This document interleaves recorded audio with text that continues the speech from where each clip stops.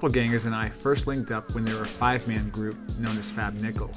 Back in 2006, they'd sent me their project, Mark Our Words, which you can check on YouTube. I thought it sounded great, and they were the next hip-hop game demo of the month. When EP and Matter of Fact formed the Doppelgangers, I continued interviewing them about their projects, and even when I took a hiatus, which has happened a few times, I'd come back to discuss the latest Dot project because of how much I enjoyed their music. It's been about a year and a half since we last spoke for their Dot Pop album. Today, we're catching up before they head overseas to talk Beats as their fourth instrumental installment of Beats for Brothels dropped. A conversation with E and Matt never follows a script, which is why interviewing these guys is always a blast. Make sure you hit the links to support the music, subscribe to the podcast on Apple Podcasts, Spotify, or Stitcher, and read the books. Cop my latest books too, including Words 4, which features some of my best interviews from my archive, and the Chopped Herring interviews, which uncover some amazing stories from back in the day through interviews with Kurt Cazell, Mr. Voodoo, Finster, Q Unique, J-Zone, and Master Ace. Doppelgangers, man, thanks for joining us tonight, man. First things first, just got to get this out of the way. You guys do have the official cloaks coming soon, right? The cloaks, yes. We kind of made, like we alluded to it, saying that it is going to come out with our next album that we dropped called Black Cloak Lifestyle, which is looking like it'll come out in 2020.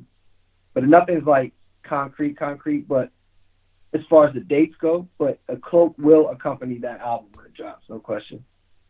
And these are like official cloaks made, like not like homemade ones or anything. Like you guys went the official route on these, from what I understand.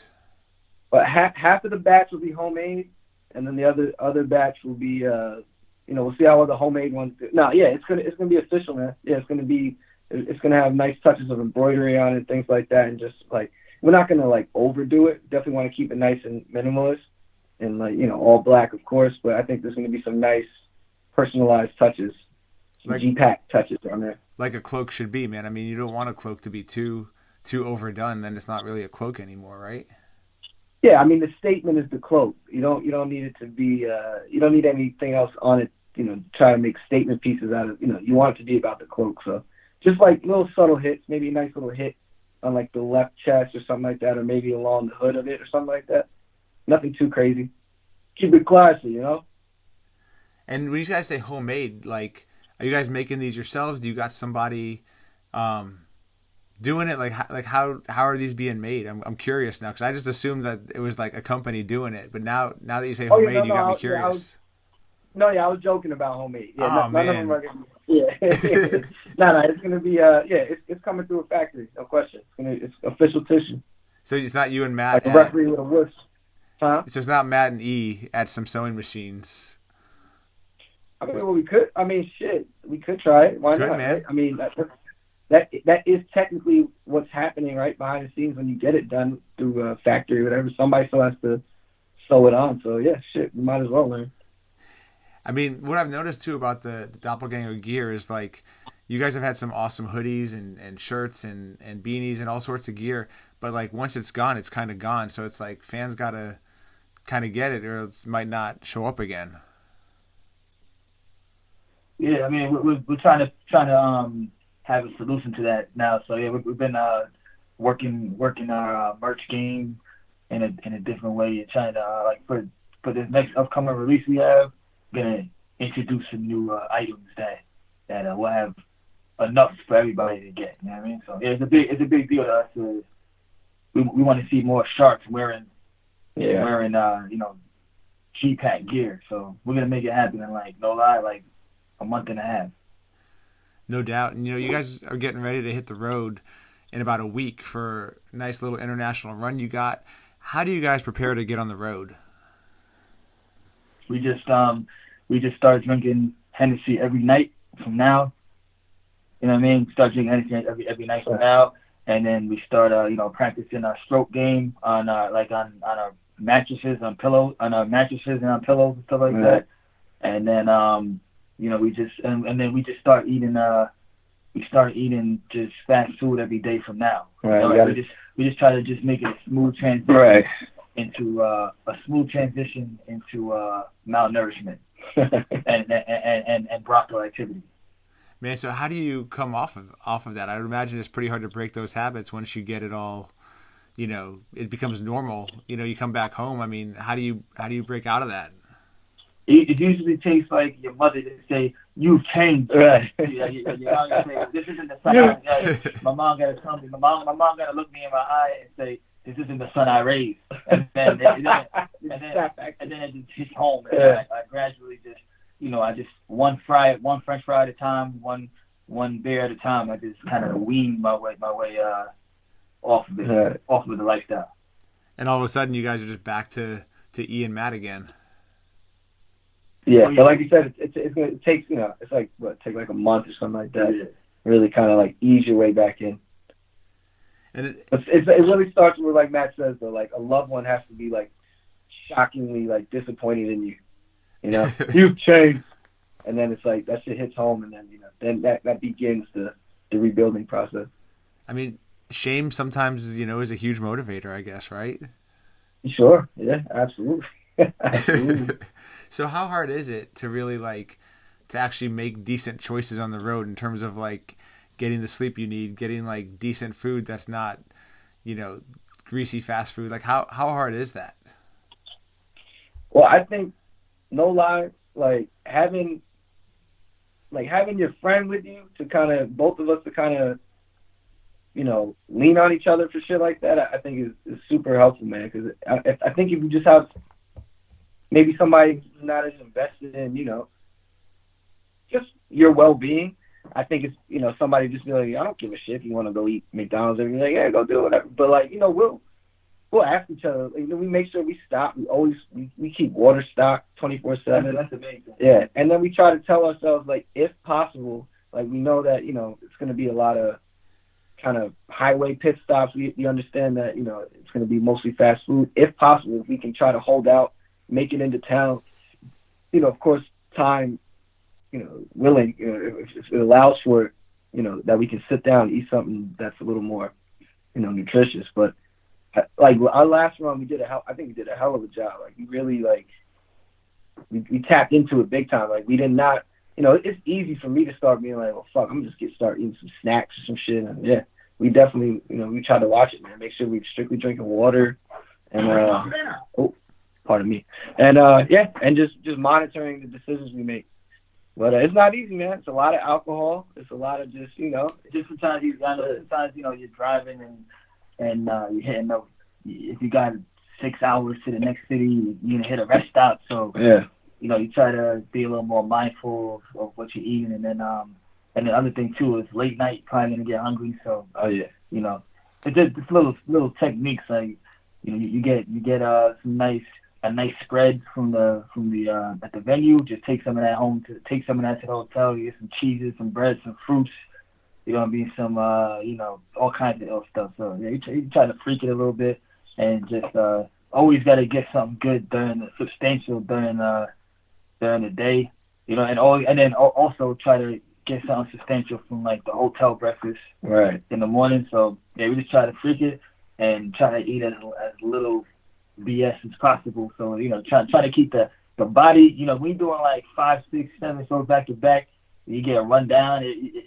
Your show game is whack. If you watch, you be sluggish and all that. So we try to just keep the energy as the main focus. I would imagine too, because that's what fans are coming for is for that energy. What's the vibe like overseas, especially when you guys do your spots, especially with the fans and the kind of support you get over there? Do you find everybody is there because they love doppelgangers? Do you find you get some curious fans that are this seemed like a cool spot to go tonight? What's the mix of what's that crowd mix kind of like? Definitely a lot of diehards. We get a lot of you got people talking about merch. You got a lot of people wearing some of the first merch drops. We have people, give us, just having some vinyl that hasn't come out in, 5 years and all that. CDs that haven't come out in 5 years. So it's just, so it's a lot of diehards in there.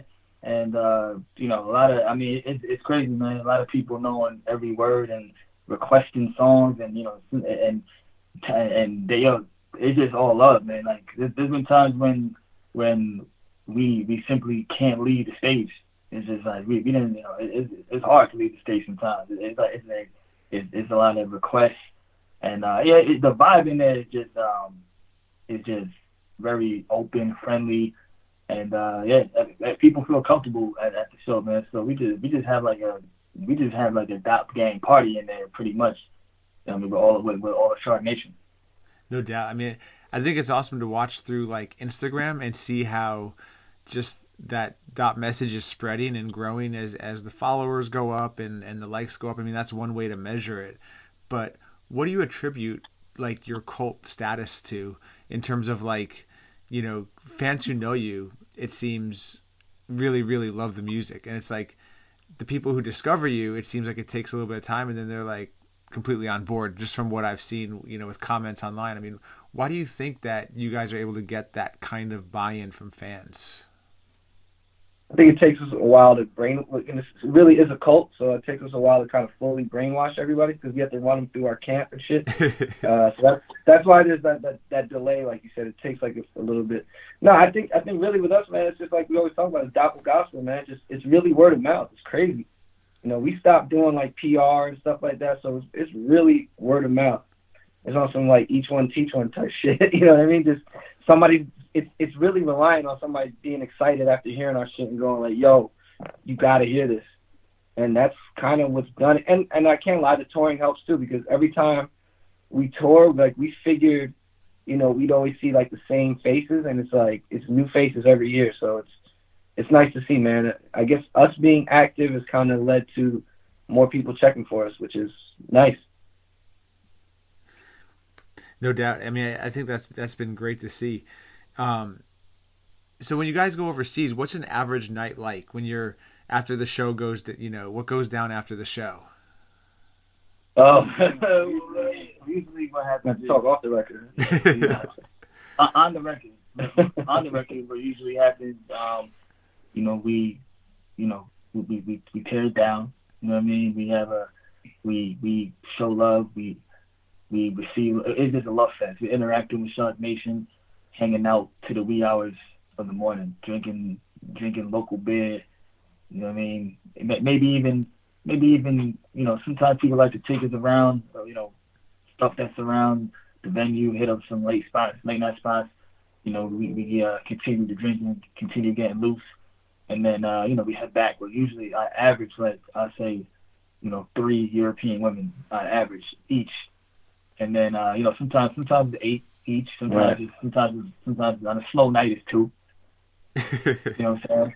And then, we proceed to, we report back to our quarters, and then we just reconvene in the early morning. Well, it's already the early morning. We reconvene and by probably a couple hours after this goes down to go to the next spot, and we just rinse and repeat. And that's what it is in a nutshell. Man, that's that Dop life, man. And all consent forms are signed by willing participants, and because we each thing goes down. Yeah, we have the app. We have the app, the consent app. So we just touch phones before we touch bodies. Right. And we keep everything safe. Everything is comfort, judgment free zone. So people feel comfortable around us. Right. So we don't worry about none of that. None of that. Fuckery. We keep everything. Safe and sound. Right. Clean cut, and all parties consenting. Right. We do it. I would expect nothing less living that Black Hawk lifestyle. Oh yeah, got to. Is there really an app for that? There is. I can't think of the name off the top, but there is an app. I don't know if it caught on as much as people thought initially, but I think that people did develop an app where you could sign, like through Bluetooth, you could sign a consent form through Bluetooth. And it's specific too. You could pick the acts you're gonna do. Yeah, you could do it goes down to yeah. It's right. I never agreed to So that's why you just check all boxes. The game is everything it shows how long I've been out of the game, man. That there's apps now. Everything needs to be accounted for. Yeah, you can't leave any gray area. So, but hey, it's good. All it's covered, it's documented. All parties are happy. It's good, man. So if that's not your intent to do any foul shit to somebody, then you got nothing to worry about. So Yeah. It was like keep a nice, positive, fun-loving, welcoming environment and a comfortable environment, and it's all to the good, No doubt. And I know you guys got to be happy right now with the Brooklyn Nets, and maybe not tonight since they're going to lose to the Celtics, but overall, I mean, I think they're way ahead of schedule of what anyone could have predicted this year. I mean, we saw baby signs of it last year. I think we were paying attention. We said, okay, there's like a little foundation here. This year it started off kind of positive, and then it got kind of scary for a little bit. And then Karras went out, and it got really scary. And then what I started to notice was in the beginning of the year, Nets would be up first half, and then they'd lose every game. And then what's starting to happen now is that they're down usually in the first half, and then they've been winning their games. So they won their last 6 or something like that. And they still have yet to have a full healthy team, man. So it's been super impressive to watch, man. Like we're like super proud of them, man. Yeah, the season ended right now, 6 seeds. Yeah, it's crazy. Yeah, no, it's definitely made them the team of New York. Whether they're going to unseat the Knicks overall, but I enjoy seeing you guys talking your shit about the Knicks on Twitter at least. Oh, I mean, the Knicks. What is a Knicks? I don't even know I didn't even know Knicks existed anymore. I thought that was like an old It's a mark. Yeah, what are they call? I thought it was like an expansion team that like died off and shit. I think the Nets.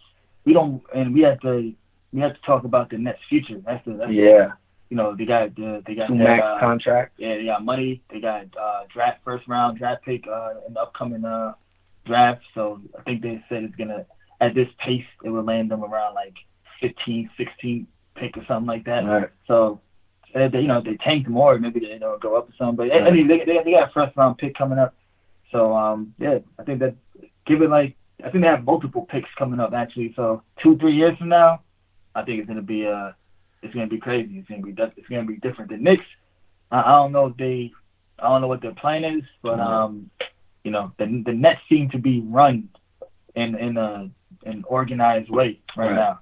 They got a good culture. They got a good basketball culture. Yeah, I keep hearing from the Knicks fans, we're gonna get Zion and Porzingis is gonna be healthy and just wait. It's like that seems to be all they're really clinging to, is that Porzingis is going to actually recover at some point and that they're going to get the number 1 pick. Yeah, we were just at the game the other night. Was it Friday? Yeah, Friday. And Knicks Nets. And there were a bunch of Knicks fans and they going, "Tank for Zion." It was crazy. Man, it's nice to see the Nets are finally recovering from that terrible deal when they got Garnett and Pierce and made that huge deal with the Celtics. Right. Yeah, I mean, listen, man, to be honest with you, I really can't even fault Prokhorov. I think the Nets have been, aside from the 2002, 2003 year, years of going to the finals, aside from that, it's really been a shit show. I can't blame a guy for coming in, getting, they got the new location. And he had his stupid goal of I need a ring within 3 years or something. It was reckless, and it fucked the team up for damn near when they moved in 2012. I mean it's gonna be close to 10 years, not fully, but like it fucked us up for a long time, man. It's but I can't totally fault him for trying to come in and make a big impact and trying to get results. The team on paper looked good. I think it was exciting. It generated a lot of interest, so I can't fault him for that. But it definitely had some long-lasting consequences. But like me and Matt talk about all the time, it really is nice to see the Nets going for more of almost like that Golden State mentality, where it's like you're grooming talent. You take like a majority, like the Dinwiddies of the world, and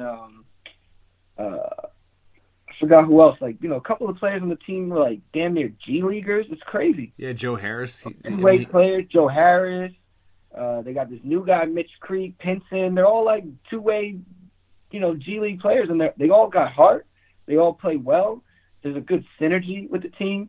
Guys go out. Guys are getting injured left and right. Other guys are stepping up. I mean, it's pretty impressive to watch, man. But a lot of people are attributing it even to the office and just saying that it's a pleasure to work with the Nets. Like, people saying that the front office is just super accommodating. The coach is popping. Or Kenny Atkinson is popping. Like, just it seems like it's a true team to me. You know what I mean? Nobody's necessarily standing out per se. Different guys are stepping up on different nights. The beginning of the season I thought it was going to – I mean, I didn't even expect Karis LeVert last year to step into the new season and be that guy. And then when he went out, I was kind of just figuring, all right, it'd be D'Lo. And then you see Dinwiddie just step up out of nowhere. It's exciting times, man. I got to give it to him, man. I'm really proud of them. Yeah, no, they've been fun to watch, the games I caught on League Pass. So that's definitely been cool to see them, starting to do better after the kind of a couple of low points in their the franchise history. Yeah, I mean, it's being a fan of them has been, I'm so accustomed to getting ridiculed and, asked why. And, it's just nice to have a year where, I'm not expecting anything crazy, but it's just nice to see your team, like, play well and just have good camaraderie, if anything, at the least. Just that the team vibes well together and guys step up, man. It's nice to see, man, because it's just has not been the case. Yeah. And so recently, Beats for Brothels, Volume 4 dropped, another really strong instrumental project. How's that been doing for you so far? Has that been doing what you guys both wanted it to do? It's actually surpassed, because with streaming, man, like we always say that we love for us, it's a beautiful streaming and just having just direct access to your supporters by dropping stuff, man. It's just a beautiful thing because people can just absorb stuff instantly, and there's a lot of people are bumping like instrumentals and beats right now. A lot of people like to put beats on when they're doing homework, when they're working out, when they're kicking it. There's like a huge demand for instrumentals right now. So, I think it's just we loved it and we were excited to put it out. But it's been the response has been crazy, man. Like, a lot of people have been messing with it, streaming it, and hitting us up, talking about it, and it just bugged out, man. Like, sometimes you don't remember like how many people like to just listen to beats. Like, sometimes you think it's all about songs and beats are like secondary, but trying to find out, man, it's all one and the same. Just music they like from you, so people are bumping it, and it's dope, man. No, I like it, man, because I know I can play it in the car, and the kids will listen to it, and it's good. Like, if they're up late and they're trying to get to sleep, I actually put that on, and they'll listen to that going to bed. So I think it's got a lot of different uses. What I found is instrumentals, and even if you're just like you want something on in the house, but you don't want it like you can't pay attention to deeply. It's like it's cool to have that vibe music, Oh yeah, I agree. I've realized too myself. I can't even write an email having a regular song playing in the background. Like I'll literally type the word of like the last word that was like rap. I'll be writing my email, and all of a sudden I'll put in like getting money or so, like all of a sudden he puts in all of a sudden he types the M-bomb. Oh, he's writing a text, all of a sudden he types the M-bomb, and all hell breaks loose. Yeah, it really does. Like, it's over. I can't concentrate, man. So for me, I can see it myself, and our accountant, when we go to see him, he likes to keep it playing in the background too, and he says, it's like, yeah, you don't have to focus on lyrics. You can there's a vibe set, and you can enjoy music kind of secondhand. It doesn't have to be the priority of like where your brain is focusing. So yeah, you really start to see the need. And like Matt was saying, there's a bunch of playlists these days like strictly designed for like study, which is crazy. It's pretty interesting. Yeah, I was going to ask you guys about that because Spotify has their own instrumental channels just through like the hip hop genre. but also like Right. YouTube. Like I found on YouTube, I was looking for an instrumental, and they have like under related videos. It's like a 24-hour stream of just like instrumentals, and like you could just play that in the background and it plays the whole time. But like so much instrumentals. Like, have you guys benefited from those kinds of playlists? Has that kind of gotten people to be like, who are these guys? Yeah, definitely. Yeah, we have been on a lot of playlists on Spotify, and Spotify playlists that are like run by Spotify, playlists that are run by, like, I guess you could say, a private playlist that just happens to have like a shit ton of people who listen to it. So yeah, it's always beneficial because you're getting exposure and streams from mad people that follow that playlist. So yeah, the more playlists, the merrier, man. It's a great way to be heard by people that wouldn't normally hear you. So yeah, it's definitely anybody reading this right now, add it to your I don't care how any size playlist. Yeah. We don't discriminate on small playlists. I mean, they do the same thing, just on a smaller scale. So right. any new person bumping the dot, you're all welcome in the Shark Nation. No doubt. I mean, when you look at just Spotify, I mean, your numbers last year looked amazing to me. 280,000 fans, 65 countries, 2 million streams. What did that mean to you guys? Was that good for you guys? Did you guys feel like that's like things are working? Like, how did you guys interpret those numbers? Because to me, I mean, it seemed amazing, but I don't know what your guys' standards are and what you guys were looking for. Yeah, we were definitely excited to see those numbers because you see, it just like we always emphasize, it's just us two doing everything. You know what I mean? Just putting everything out, making everything. So we don't have a team of people behind us and PR or staff we don't have money. We don't have money behind us or anything. So it was good to see because you see people in the industry that have similar numbers. You know what I mean? So it just lets you know that you're on the right path, and it lets you also know that you can have, if you have 2 million one year, you can have 4, 6, 8, 9, 10 the next. And so we get hyped about stuff like that. But we were excited, man. We love looking at the numbers because it really gives you that's the beautiful thing. That's the other beautiful thing about streaming and stuff like that. Like it's real time. You can see what's going on. So now we were hyped, man. We're even more hyped for next year. About to be 10 mil next year. 730. Dude, I sincerely hope so, man. And I love seeing that. I'll try to get you at least 1 million. I'll leave it playing like when I go to sleep, and just like so it keeps playing all night. Like I'll do whatever I can to help you guys get those numbers up. Appreciate that. Yeah. Oh yeah. So when you guys put together Beats for Brothels project, are those beats that you both decided just won't be on a like a DOP album, like that you guys just didn't choose to spit to, or do you make those beats specifically for those projects?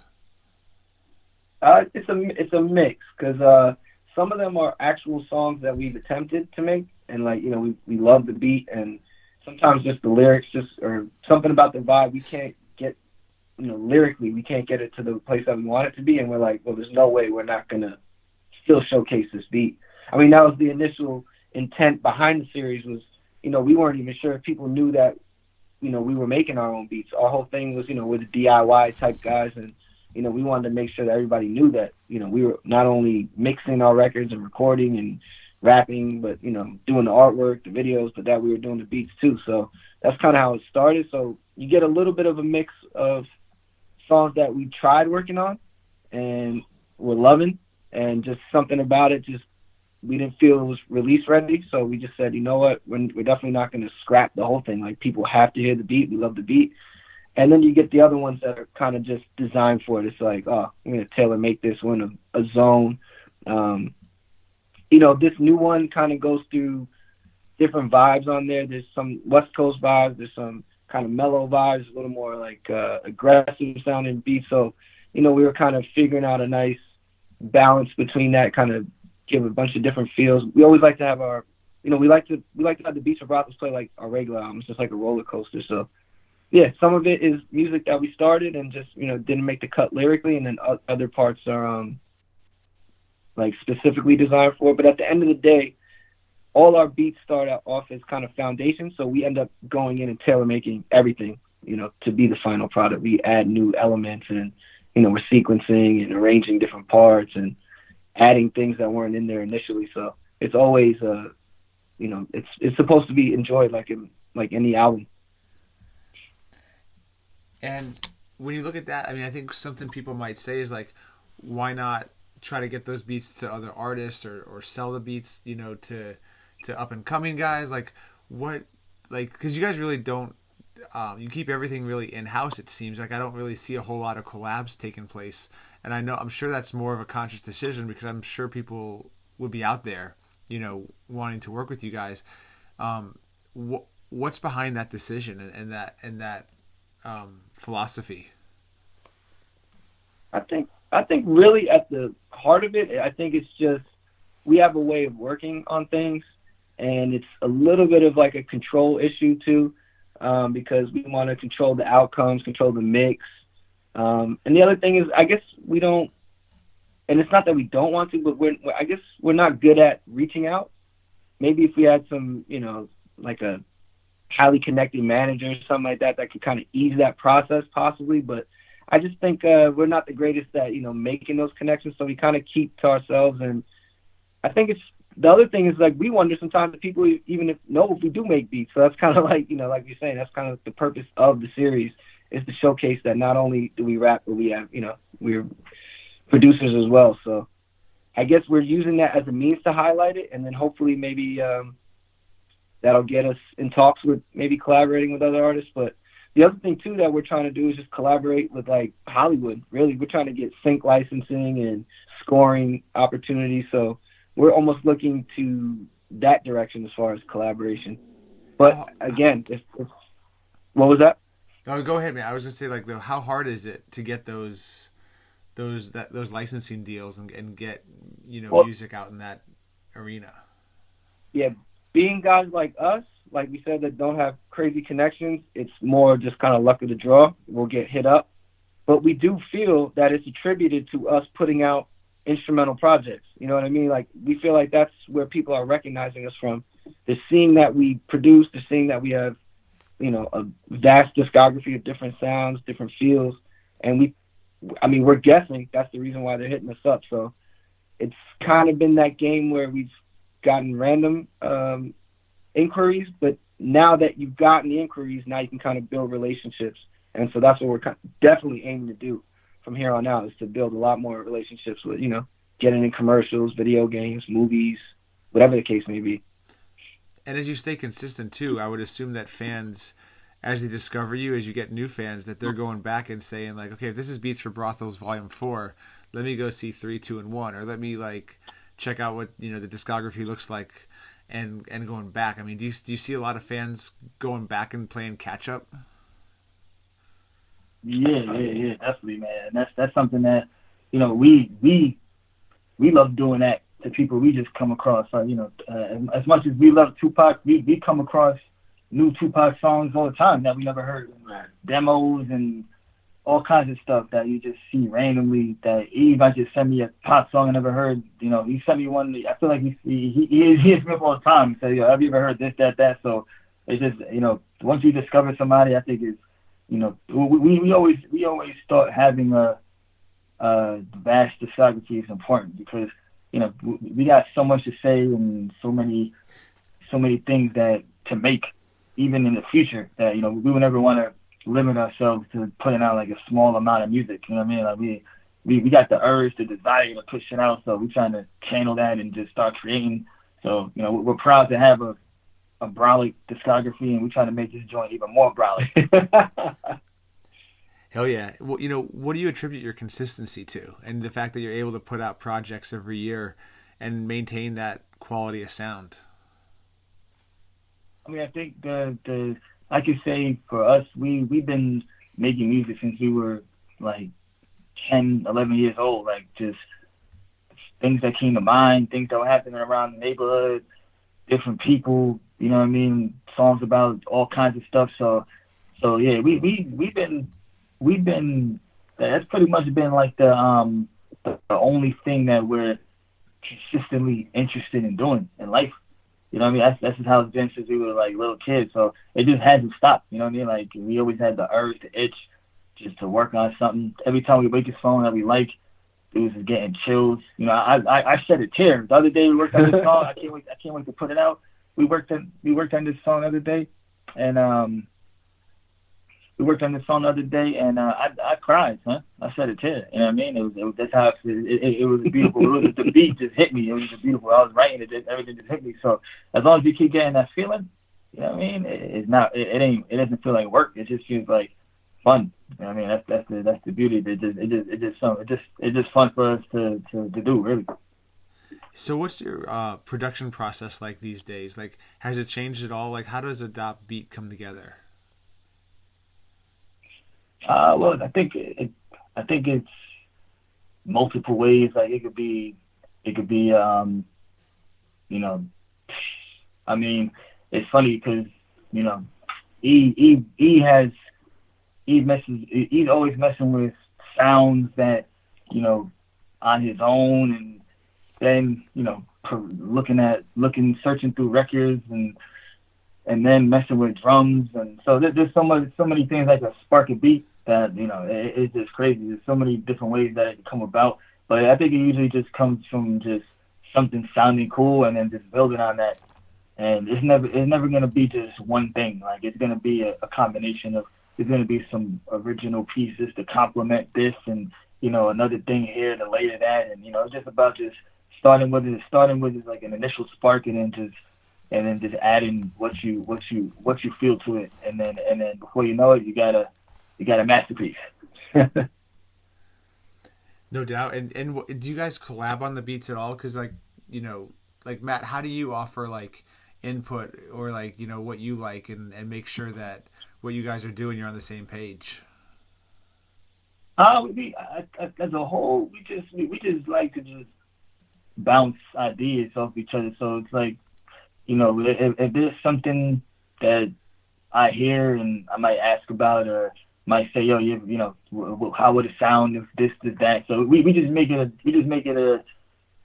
just pretty much, we just make sure that that any idea that comes to mind from either of us, that we try it out. You know, how would this sound if it was reversed? How would that sound if it was like that? How would this sound if it was like that?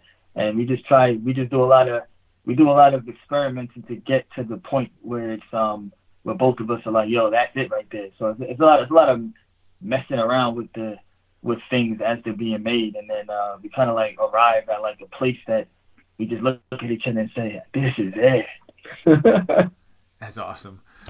What about, you know, the Josh album? Because I know that's something, man, that we need, and I know it's been talked about, probably joked about, but like, when are we getting the Tropicana Josh project? I mean, it's very necessary. But yeah, it's just a matter of, because the thing about Josh is he's super musical too. So it's not something that we want to kind of like be like, here's the sound, and you just say whatever you want over it. The thing is, he's got a shit ton of ideas. Like, he's always coming at us with like a chord progression or some sort of like riff or some shit he's working on. He's a musical mind himself. So, I mean, if it's going to be done, it really has to be in the Josh vein. You know what I mean? It has to be his sound. So it's just it would just be all of us coming together and just collaborating on it the same way that, you know, we go about a dot project, and which is, you know, that's a time consuming thing. That's a very scrutinizing process as well. So, you know, the thing is, we could never just scrap something together with him and just be like, here guys, here's, you know, the JL project. We're gonna do it. We got to go all out. So, right. You know, if we got the time to be able to do that, we'll definitely do it. But I would love for it to be heavily influenced by not only his like ideas lyrically, but like, you know, all the chords and sounds that he has in this head. He has like, I mean, the dude can get down on the guitar. He plays the keys. Like, he's nice. And then we really gotta talk about skits. Right. Yeah. This guy has like 100 characters. You know what I mean? That he could just summon at any time. Yeah, I always love the flavor he brings to the Dop albums. Like, he always brings some freshness to it that I always like. So I always appreciate what Josh does with you guys. I mean, he brings a freshness to our life, man. Like he's just like there's nobody like him. I can't tell you how many bars came from a conversation with Big Josh. Right. Yeah, I was going to ask you guys about that because your lyrics, you guys are saying so much, you go into some very specific details. You're using rhyming words that people wouldn't really think would rhyme together. Like, do you guys purposely make that music so that like fans have to go back and play it more than once to really catch everything? Because I find like even listening to something like Dop Hop that I've listened to a ton, like going back and hearing something like, oh, I didn't catch that before, like I caught it now, like. But I feel like with how dense your lyrics are, like that's almost inevitable. Nah, I definitely. Like, I could tell you, we don't set out to say like, oh, we're gonna make something that's like, you know, that's hard to get. But I do think that we pride ourselves in having, you know, we pride ourselves in acquiring knowledge, seeking knowledge. You know, we're always just looking for interesting stuff. And you know, me and E, we just and Josh, we just talk to random people on the street all the time. Just like, yeah, how you doing? Just talking. You know, I love talking to old people. You know what I mean? Like, love talking to, you know, just. I'm always eager to hear like a saying or the way somebody says something that's different than me. Always, you know, like we just enjoy picking up on just new words to use, new slang to use, new adages, phrases, cliches, and it's just we just got a bank that we're just building on, and then that's how we are. Period. So it's just natural that it's the writing is like that, because it's kind of just a reflection of how we go about day-to-day life. You know what I mean? Like we find ourselves saying a lot of stuff where we could speak to each other in front of a room full of people, and people wouldn't know what the hell we're saying. Like we could kind of have our own language. Right. So we kind of just, that is kind of manifested in the music, you know, because I think it's just because that's how we are just day-to-day life. Has it always been like that? Like going way back, or is that something that's been like more recent, having that own language and being able to like communicate and, you know, without having to like everybody else knows exactly what you're saying? I think it's been like that since day one, because we used to enjoy, you know, we used to like having, you know, we used to like creating slang and kind of like combining slang, and just, you know, we were always doing stuff like that. So it just, you know, I think like the music is really, for us, the music is really just an extension of who we are. So I think a lot of people who meet us, they always tell us like, damn, like you guys are like the Dop, you know what I'm saying? Like you guys are Dop gang. Like, you know, they see it when people talk to us and they kick it with us, you know, they get the same feeling they get when they listen to the music. And I think that's not a coincidence, you know what I mean? Yeah, no doubt. I mean, I think that authenticity is something that comes through and is definitely appreciated, I would say. Yeah, I mean, like we were saying too, you know, we don't set out to, our goal is not to set out to make people go research something or go back and listen. Like, that's not, when we're writing, that's not the idea. But I do feel that the way in which we write, certain words we use, topics we talk about, does create like a certain culture, in a sense of, you know, if somebody gets it, if somebody happens to get it, or if somebody happens to want to look it up and learn more about it, or has heard somebody else mention it and didn't realize what it was, but because we said it again now, they've investigated it, and it creates like a connection. And often we'll get people hitting us up with something that we said that was, you know, crazy, we didn't expect anybody to get, and they hit us up almost as if like, you know, we mentioned that we, you know, there's a long lost like aunt that we're related to, you know, with them, that we share somebody, like it feels like a family connection. It's like finding out that, you know, yeah, that you have this deeper connection with somebody. Like, oh shit, you know that, like, and it's really, I don't know, I think that's really strengthened like Shark Nation, man, because it's not that has to happen, but the vibe that I sense from people when they feel like, you know, they've connected on a lyric or a subject matter, it's like there's a different the conversation feels different. It feels like you're really in tune with them. It's pretty crazy, man. So I really feel like that's been a strong suit for us, because I don't know, I can't describe it, but when you have something that's so specific, or rare topics or weird topics, and somebody says, I've heard, like when somebody mentioned that they were familiar with AutoCAD wireframe because Matt mentioned it in the song, because I don't know, he's like an engineer or something like that. Yeah. You know, the dude was like, how do you know about that? You know what I mean? And I feel like that gives us a sense of, like, you know, they give us a sense of props, you know, in the sense of like, wow, these guys, you know, they're supposed to be rappers. They're talking about some weird ass shit that only I know about because it's a, you know, I need to know this for my job, or, you know, whatever the case may be that makes it super specific. We get kind of like props in their eyes for that. And then in our eyes, we look at them like, wow, like, you're familiar with this shit? Like, we just found out about it, or we got put onto it, or we thought this was interesting, and maybe you have a wealth of knowledge in it that you're saying to us. And I just really feel like it forms like a really deep connection. It's amazing, man. No, I think that's incredible, and I think it's cool that you guys genuinely care about connecting with your fans. And so when you look at like the references you guys make and what you drop, I mean, do you ever find yourselves like trying to up your game and find something even more obscure, and like, is that ever a conscious effort to like outdo yourselves? I wouldn't say that's the case, because, you know, like we're big on things. We're big, especially when it comes to making music, you know, like, you know, in life, period, but especially in making music, we're definitely big on things being natural, because, you know, music for us, when you're thinking too much, that's when things start getting robotic and rigid and stuff like that. So, you know, we don't like to have, you know, too much of an idea, you know, before going into creating, you know what I mean? So I wouldn't say that we would seek out like, oh, we got to like find something cool to talk about, something like that. But I think our approach is to just live life. You know, we're always, you know, trying to just do stuff that entertains us, and, you know, it sounds cheesy, but just, you know, shoot the shit, laugh, talk shit with your peoples and all that. And then we just find that it's like we always have a new wave of things that we are joking about or talking about, and then we just like, yo, the world needs to hear this. You know what I mean? We can't just keep this between us.